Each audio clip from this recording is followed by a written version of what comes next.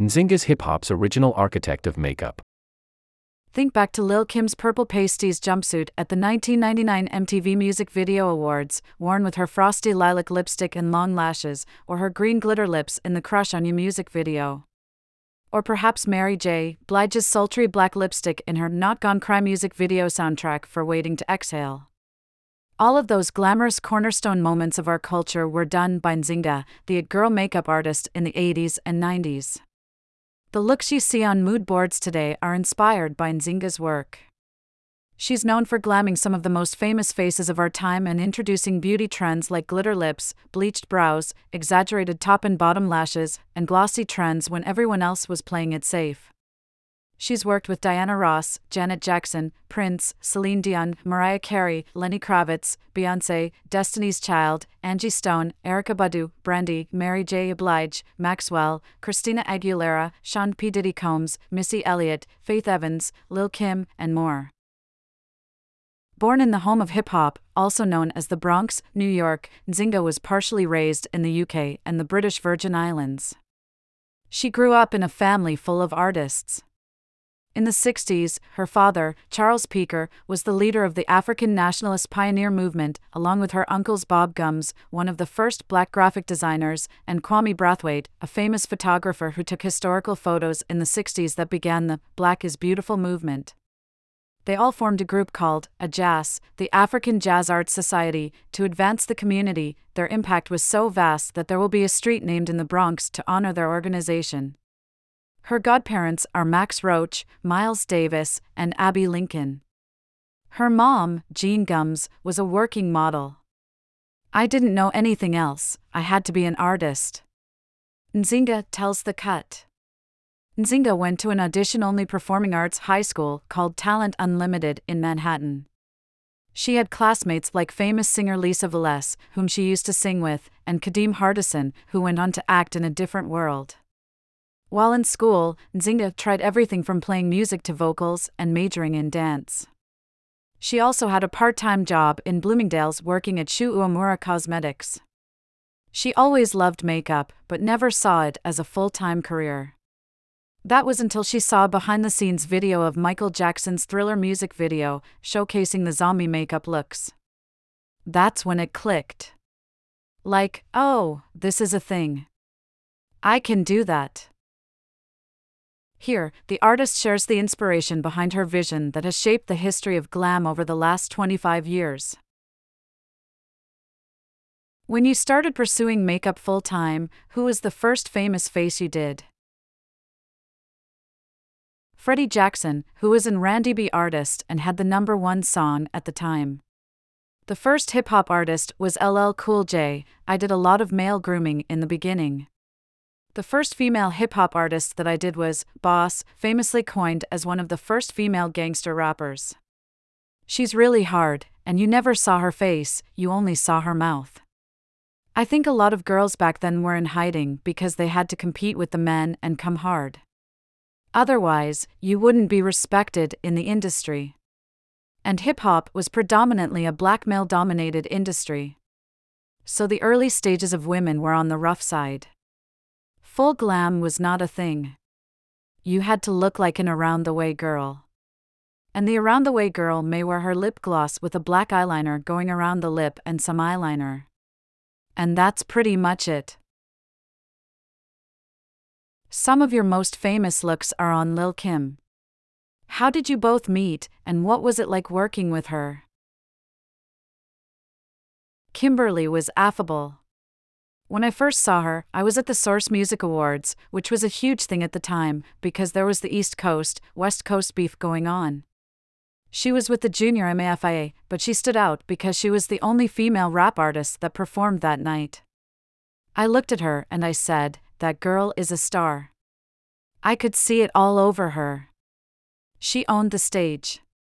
And the next morning, I called Sean, aka Puffy. I didn't know him, but I called him and I said, I'm going to make her a star. Give me the keys. For Kim, I pulled from pop culture. I was always a fan of comic books and Marvel characters. Kim reminded me of Storm from X-Men, Marilyn Monroe, and Betty Page. In terms of the glam in hip-hop, Kim was the blueprint. And then there was Foxy Brown. Kim and Foxy were neck and neck. But her makeup artists stayed in a certain realm with her. A lot of the artists at the time were copying me. And I'm somebody who's always played the background. Like, I don't need to be famous, because that's a hard life. I like my space where I can be in the ghetto in the afternoon and be on the red carpet at night. You see, I like that dichotomy. I like to keep myself in a space of anonymity to a certain degree, but I believe what's happening now is I'm being revealed, and I'm okay with that. God wants this to happen. Take me back to the day of the 1999 MTV Music Video Awards when Lil' Kim wore that iconic purple look. I loved her frosty lip and those long lashes. What inspired that glam? Where the hell did I get those lashes? It's so funny you say that. You know what I did? I built them because certain things weren't available at the time in the beauty market, so a lot of the colors that you saw didn't exist. I had to create them. I built those lashes by stacking them on top of each other. The lip started out as a dark purple color, and then I mixed it with a silver metallic. The craziest colors you would see back in the day in beauty is silver lipstick. So when I mixed the purple and silver together, it came out to be this frosty lilac. And I put a lip gloss over the top of it, and there it was. Nzingha's client Lil' Kim at the 1999 MTV Music Video Awards photo, Evan Agostini/Getty Images. And that glitter lip in Lil' Kim's Crush on You video is epic. How did you create that look? The glitter lip was dangerous back then because I used art-grade glitter and metals, which technically might be bad for the skin. But I'm an artist, so I thought they were beautiful. Glitter lips didn't happen back then. When we did the Crush on You video, she was actually wearing a green glitter lip with gloss on top. But the glitter was so chunky, it wasn't a fine glitter, like what's available now. It was a chunky glitter made for a canvas, and I put gloss on top. The gloss that I used back then was the Elizabeth Arden 8-Hour Cream. It was so thick. I was scared she wasn't going to be able to sing. But it gave me the highest gloss I could find. Nzingha's client, Lil' Kim's green glitter lip in her Crush on You music video photo, YouTube, https://www.youtube.com/watch?mark v=sign G6YC for KXJXCDAB_channel=UProXX video. You also worked with Mary J. Blige, and she wore a super vampy dark lip in her Not Gone Cry video. Where did that idea come from? The song was a part of the soundtrack for Waiting to Exhale. I read the script, and the song was meant for Angela Bassett's character who was divorcing her husband. It was a bitter battle. I thought about the whole concept of marriage, divorce, and mourning, which inspired the color. I am also very fascinated with the culture and the history of beauty. I found the OOB tribe in Africa, and the lip look comes from their culture. The men paint their faces and wear black and blue lips. The symbolism of the blue and the black lip was to show how white their teeth are, and the whiter your teeth are, the more wealthy you are in that culture and marriage material, so that was my inspiration.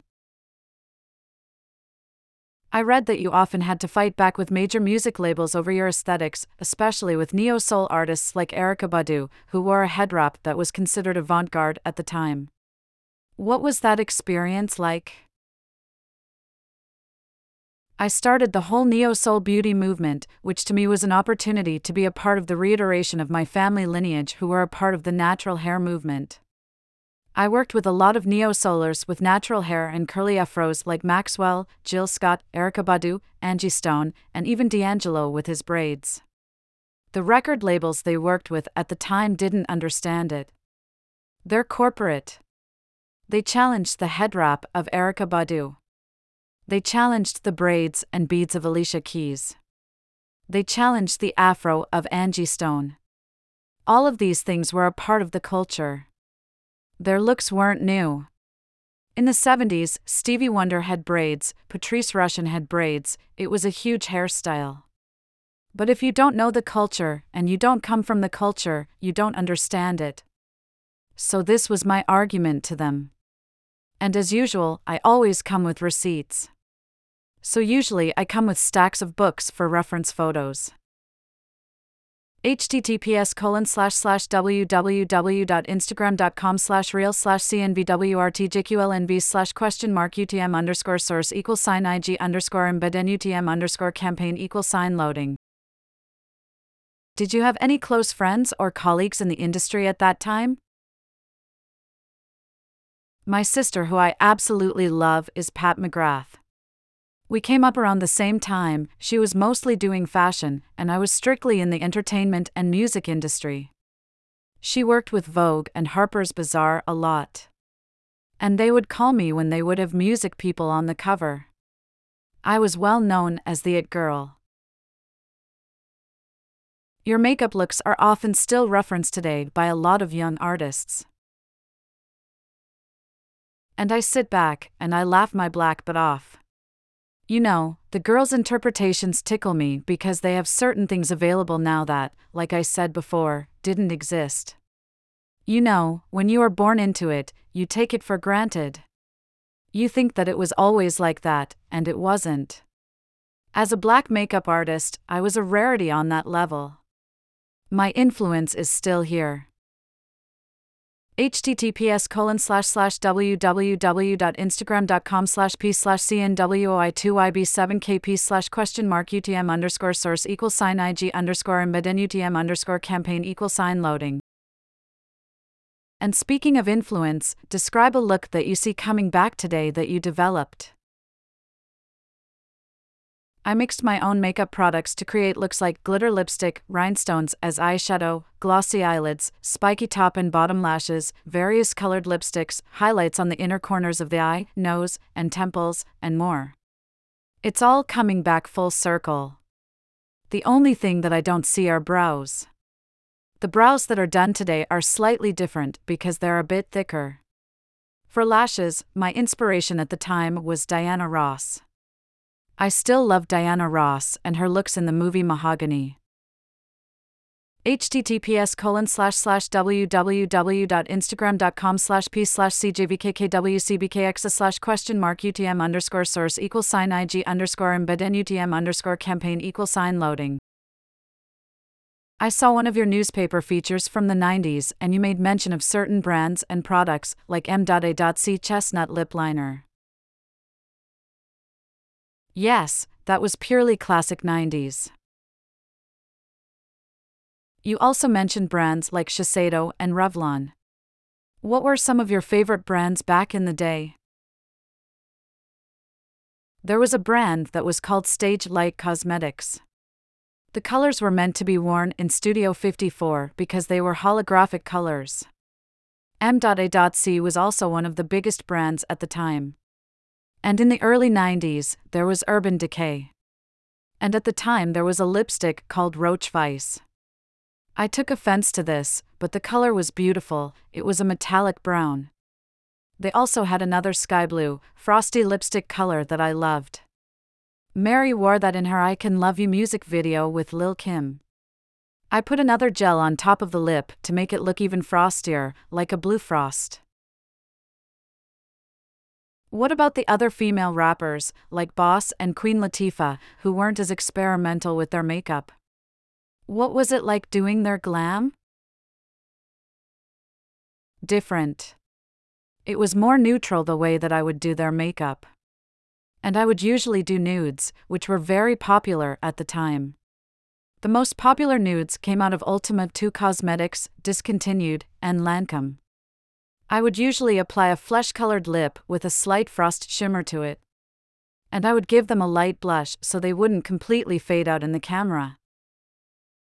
https://www.instagram.com/p/pcypdqon/question mark UTM_source=sign IG_embed_UTM_campaign=sign loading. How would you describe your signature look? I was never afraid of color. Kevin O'Coin, who is a very good friend of mine, we actually worked together and collaborated on the makeup for the Janet Jackson tour. But everyone was doing a nude lip with a lot of contour on the eye. And then I kind of flipped it and put a white pencil on the inside of the eye as a liner to open up the eye a bit more. And then I started bleaching the brow so you could actually see the color and shape of someone's eyes without the brow being a distraction. https://www.instagram.com/p/cj734nh6/?mark UTM_source=sign IG_embed_UTM_campaign Do you feel like you've received the flowers that you deserve in the industry? No, I want more flowers. I want specific flowers.